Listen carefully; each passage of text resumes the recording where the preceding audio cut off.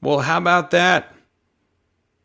The likelihood of Oregon going to the Big Ten, it's not getting less likely. No, it's increasing right now. Here we go.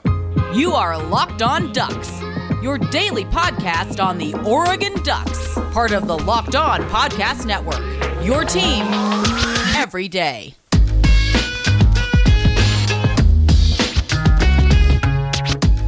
Yes, it is that time once again for Locked On Ducks. I'm your host, Spencer McLaughlin. Thank you so much for making this your first listen or your first view of the day.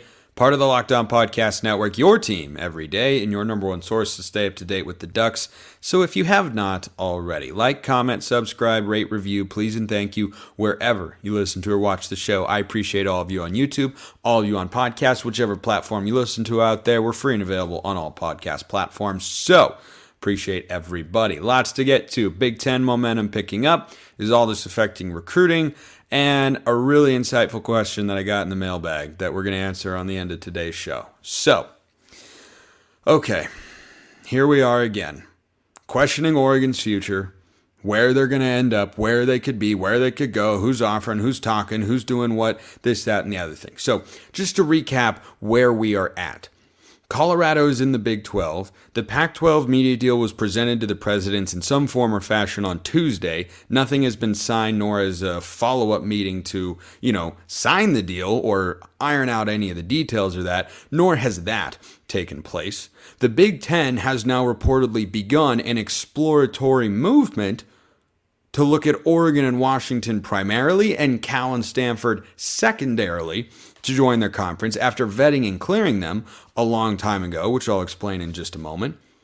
And if I were Brett Yormark, I would be trying to get the Arizona schools and Oregon, but that's not necessarily the only play that he's got. And he might look at Oregon and say, okay, their long-term goal might be the Big Ten anyway, so I don't know that we'd want them to come over here. If they would leave our conference one day, we don't want someone who doesn't want to be here. So that's as succinctly as I can put it. Oh, and by the way, the Arizona Board of Regents, which oversees both Arizona and Arizona State, is meeting tonight, as in Thursday night.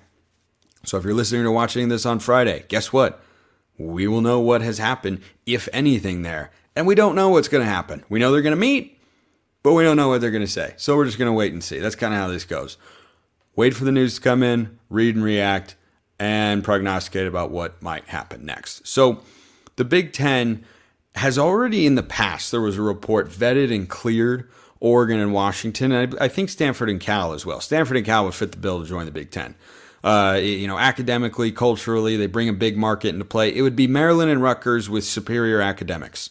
Like, that all tracks.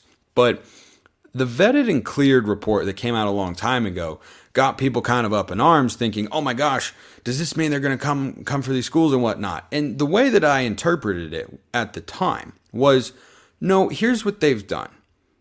Their company is set with the number of employees that they have, but they know, like any good business, you have to continue to look for opportunities to grow your business, to grow your product, to expand and grow your market share. So when you think about potential roles that might open up, or perhaps this doesn't apply to the Big Ten, but in the company business world it might, you think about the prospect of someone leaving your company. Once an opening has been created, whether that's through expansion or subtraction from the current members that you have, you're going to have a group of people or candidates on file who you're going to be looking at. You'll give them a further examination at that time, but you're going to have an idea of, okay, if this happens, this is then going to be where we're going to start looking. We're going to begin with these schools. If they say no, then we might go to these schools, or we might look over here. Here are the pluses and minuses of this. The Big Ten, having had Oregon on file and Washington as well for a long time, is them being prepared for this exact moment in which Oregon and Washington are your flagship institutions for football going forward if you're the Pac along with Utah. But you can make the case that Oregon and Washington are the most important, but I'd put Utah in that mix as well. But if you're the Ducks, you're looking at the Pac and saying, well, what can you actually offer us? Can we get anything by being in the pack, or do we need to go elsewhere? Because if financially we're going to be way behind the 8 ball, we might need to look elsewhere. And if we don't think we're going to be on linear television enough and it'll hurt exposure and recruiting and such, yeah, we might need to start looking elsewhere. So that's the question that they're trying to answer right now is whatever the PAC deal is or details are going to finalize or whatever was actually presented on Tuesday. I know there was a lot of speculation and rumor about it, but we don't actually know because the deal was not actually made public. There was an indication here and there about it was streaming heavy, but not streaming exclusive. They could sublease games. Would a linear partner be involved? We don't know all the details about it. But if it were really, really good, kind of seems like the schools might have signed it on the spot. Maybe it does end up being good enough for the schools to do it. I can't rule that out as a possibility. I also can't rule out the fact that the situation that Oregon and Washington are in right now, they have far less leverage than they did when that report came out about they were vetted and cleared to join the Big Ten. So they have determined, yeah, these are candidates, and now they are forming as Big Ten presidents, rather than just the Big Ten front offices perhaps, but the Big Ten presidents are forming this little committee or endeavor to look at adding Oregon and Washington, maybe Stanford and Cal as well. If I were the Big Ten, heck, I'd go for all 4. Because they are going to come into your conference at whatever rate you offer them right now. You do not need to give them a full share. You don't even need to sniff giving them a full media share for several years. You don't even have to sniff it. You could go to Oregon and Washington and say, we'll give you $40 million. That's just over what half a share, I believe, is.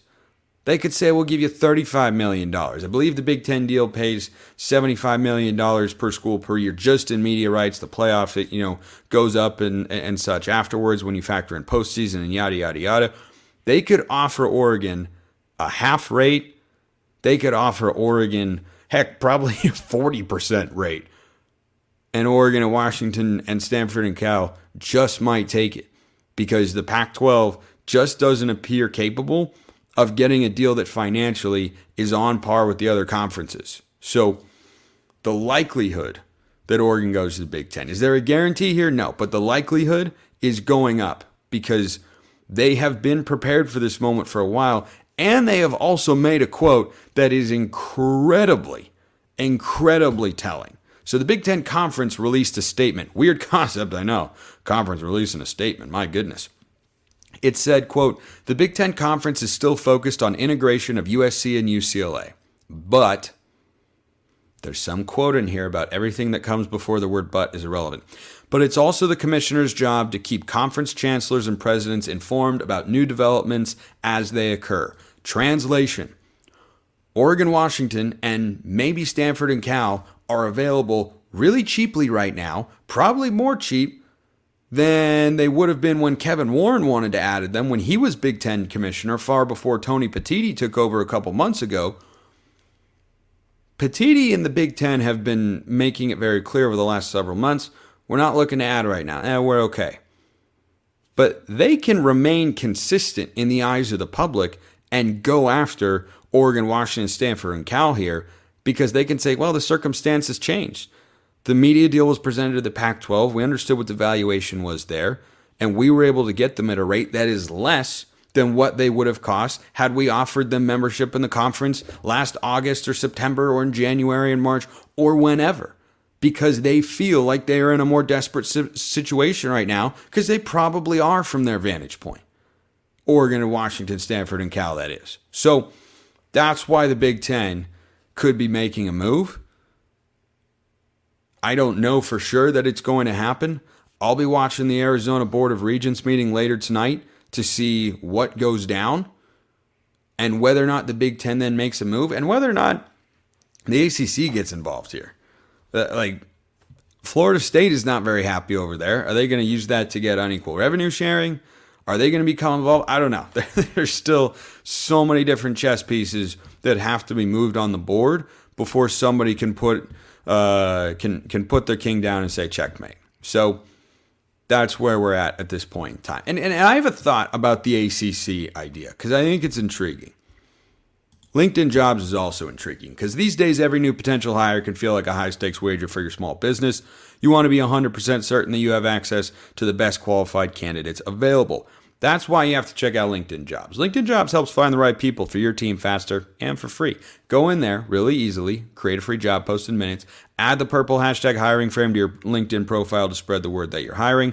Simple tools like screening questions make it easy to focus on candidates with just the right skills and experience so you can quickly prioritize who you'd like to interview and hire. That's what the Big Ten's doing right now. They're trying to figure out, is Oregon and Washington the ideal pair of candidates?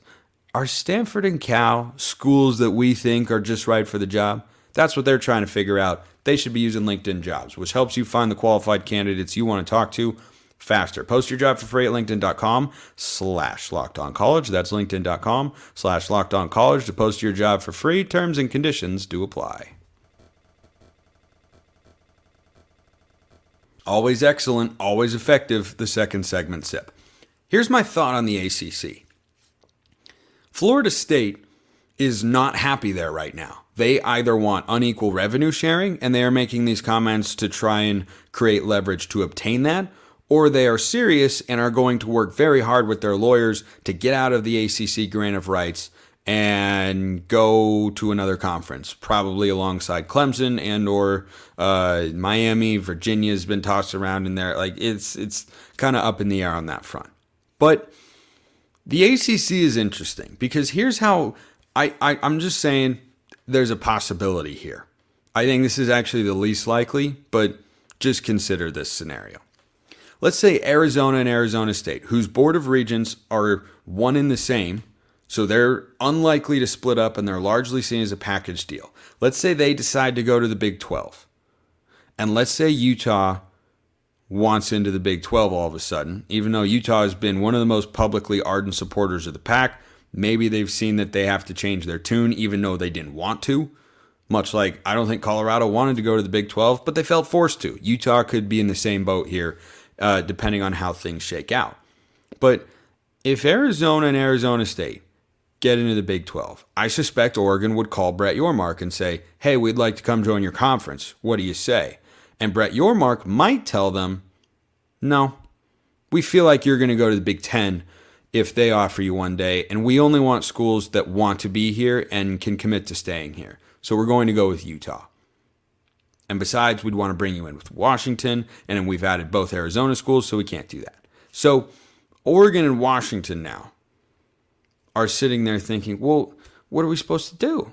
If the Arizona schools are gone, that leaves us with 7 schools. And Utah's gone, that leaves us with 6 schools? And we're all out west? If the Big Ten decides, nope, we're still not going to do this, which is what they've decided before, and the Big 12 says, nope, we only want schools whose top option is to join the Big 12. That is where I could see the ACC getting involved. Because think about this.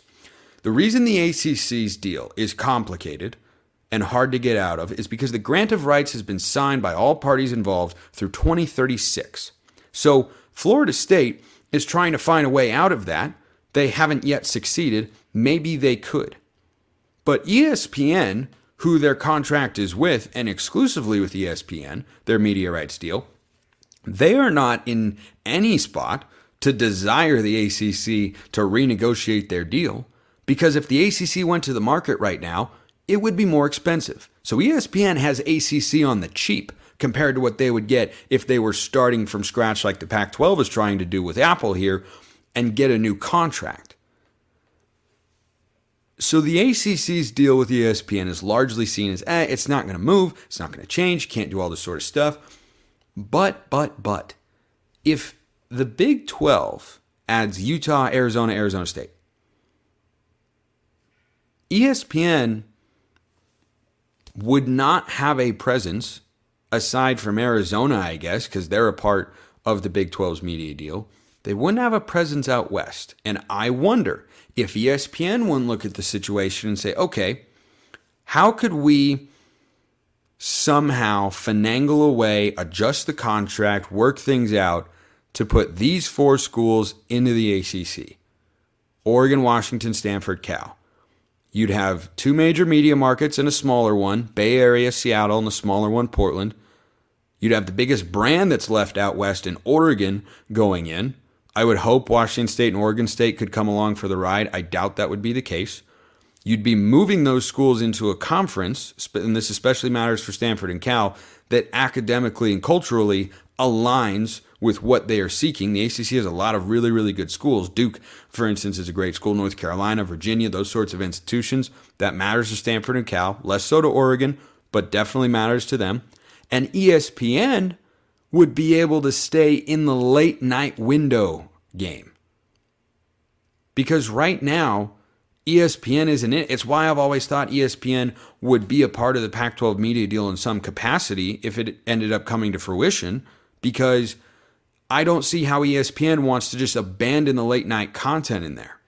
So if it plays out that way, if the Big Ten comes calling, Oregon will go, Washington will go, I think Stanford and Cal would also go if they got an offer there. But if the Big Ten decides, nope, we are still good at 16, and the Big 12 says, nope, we only want schools whose top option is to be here, then I would watch for the ACC. Just a thought. Now, this leads to a question. Mailbag, always open. Now, I am recording a show for tomorrow that will be reacting to the news of the day on Thursday. However, all next week, there will be 4 shows. I have already recorded all of them.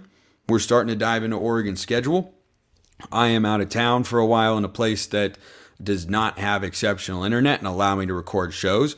I can still interact with you guys via the Twitter DMs or YouTube comments, which are the best ways to send in, and the only ways, frankly, to send in a mailbag question. Sometimes people do Facebook Messenger or Instagram. Not preferred. YouTube comments and Twitter are the best ways to reach me. So I'm happy all vacation. I won't, be out in the woods and just away from the internet entirely and such, but I will not be actively recording shows the way that I usually do. So don't worry. You're still going to have your content next week. Shows Monday through Thursday.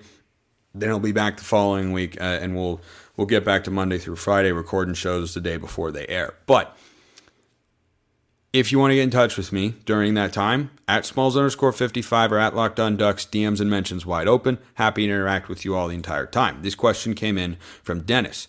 Question for the mailbag. Spencer, as long as Oregon's conference affiliation remains in limbo, do you think it has an adverse effect on potential recruits' decision to end up in Eugene? I calmly await your sage, in all caps, perspective. I like being associated with the word sage. I dig that. I dig it. The answer at this point in time is no. But the answer is also, we don't know for certain. But here's something to ponder as we await what Oregon's move is going to be in all this realignment stuff. Throughout all of the uncertainty and the cloud that this is hung over the conference, and it's just dumping rain nonstop in typical Northwest fashion, Dan Lanning got a contract extension and a raise. Would Oregon be doing that if they weren't confident they were going to land somewhere all right conference-wise? And they've continued to recruit well. I know they've missed on a number of recruits that we were hoping they would land. But every indication I've seen is that it hasn't been because of the conference not having a media deal or Oregon's future being uncertain. I suspect with the way Oregon has been able to recruit and the way they continue to be in on kids and get down into, kids' top 5s, like being down in the top 2 for Justin Williams, top 3 for Elijah Rushing. We didn't get those guys. But all that stuff lines up to make me ponder. Does Oregon have some assurance that they feel confident enough to tell high school recruits right now? Between the Lanning contract and just the lack of overall panic and such, do they know something about what their future conference alignment is going to hold that we don't? That makes them think, yeah, we're going to be fine.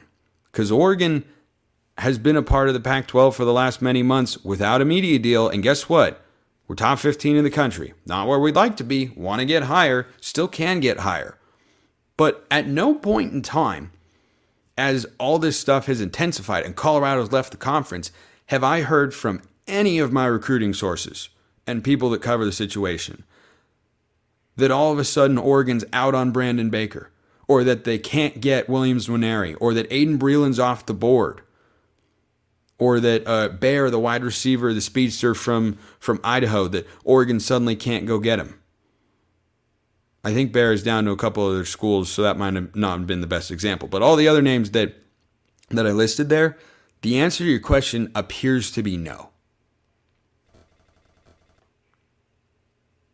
And until I see evidence to the contrary, I have no reason to believe that that's the case. And I do really wonder if they know something in Eugene internally that we do not, and we will soon find out. So that's how I answer that question. Speaking of commits, by the way, the Ducks picked one up. Now he's a 0-star recruit, so it's not making a whole lot of news. Kid's name is Cade Cotton, or Coton. It's Coton. I'm going to go with Cotton. Cade Cotton, he's from the state of Texas, 0-star recruit. Here's what I will say with him. That is a kid. He's like 6'5", 240. He plays tight end, 2024 class. He may never do anything for the Ducks. But if he does, it'll be a great story. It will. If he catches a touchdown for the Ducks, we look back and go, remember when that kid was a 0-star recruit? Here he is putting up 6 points. If he makes a play in a big moment in a big game, if he throws a key block, if he does something on special teams, I'm just saying, that would be a really cool story. It's not that noteworthy. I mean, he's coming from the state of Texas, so he's playing against a lot of kids. Chance he's been overlooked as literally a 0-star recruit. Oregon doesn't add those sorts of kids very often, but I wonder, is it a preferred walk-on situation, or are they just looking to add depth? I don't know. I really don't know. It popped up, and I thought, you know what? If that kid were to suddenly become an impact player, that'd be a great story. 0-star recruit coming out of high school who suddenly is a number 2 tight end for the Ducks. Never know. Big kid, 6'5", 240. Don't think he has all-world athleticism like Kenyon Sadiq, but he's got the size, so you never know. All right, here's a great question. I love this question. You know why? It's a football question. We're talking about actual football here. We're talking about practice. We talk not the game, not the game. We talking about practice, man. We talking about football. We talking about football, not realignment, not realignment. We talking about football. The other one I was thinking of was Jim Mora. Playoffs? You want to talk about playoffs? You kidding me? Playoffs? I just hope we can win a game. Anyway, realignment? I don't want to talk about realignment. I just want to talk about football. I just hope we can talk about football. Okay, I'm done. This from Dylan. What impact does USC and Utah's preseason injuries, Cam Rising and Bear Alexander more specifically, have on Oregon's Pac-12 championship odds? This is a fantastic question because Cam Rising is expected to be able to play in the Florida game, but he tore his ACL or banged up his knee in a bad way, required a procedure. He missed all his spring ball in the Rose Bowl.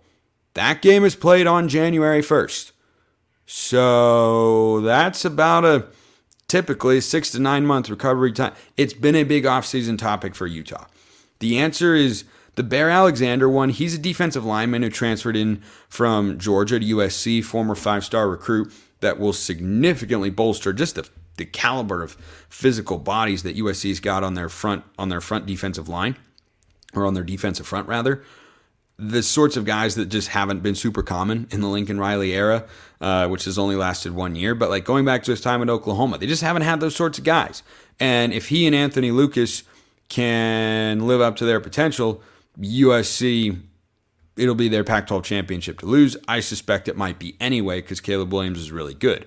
But the Cam Rising one is the most interesting because it is one that first of all, I want him to recover. I want everybody to be at their best. I want him to be healthy. We've played with an injured quarterback. It stinks. It's no fun, but it's football. That sort of stuff can happen. And this is a legitimate storyline. I'm not, drumming stuff up or trying to be controversial or anything. So Cam Rising's injury is the biggest question for Utah going into this year, in my view. I talked about it on Locked On Pac-12, a week or 10 days ago or so, because if you told me right now, Cam Rising plays, 2 of 3 non-conference games, right? Plays Florida and Baylor, but then sits out Weber State, and then has to miss 1 or 2 Pac-12 games. The games that he could potentially have to miss, had to miss one a year ago, by the way. Did not play at Washington State, and Utah squeaked out a win. But if Cam Rising, let's say he plays 8 games in Pac-12 play, of which there are 9. The one game that he misses, which no one might be able to decide, could change everything. And it doesn't even have to be the Oregon game. If Utah, let's say, for instance, let's say Cam Rising misses the Arizona game and Utah has to play without him. Arizona could pull an upset there and win that football game. And then suddenly, even if we have to play against Cam Rising, who we defended exceptionally well in the best defensive outing the Ducks had in 2022, but he is a very good player, as we know, and has been for the last couple of years in this conference, leading the Utes to back-to-back Pac-12 championships. If he has to miss the Arizona game and then Arizona pulls an upset of Utah there, or if he goes down at halftime and the backups can't get it done, that could help Oregon. Because then Utah might have a loss they wouldn't otherwise have had. Now, if he misses the USC game, maybe they were going to lose that one anyway. If he misses the Oregon game, that could have a major, major impact, of course. So the answer is, it sounds kind of crude to say, but the more that Cam Rising gets banged up, which I don't want to have happen, the greater everyone else's chances become. But it's true for anybody, right?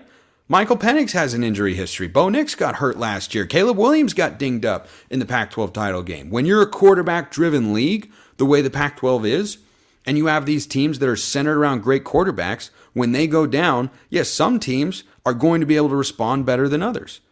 I mean, we know if Bo Nix goes down with an injury, who feels good about the backup quarterback situation? I do not.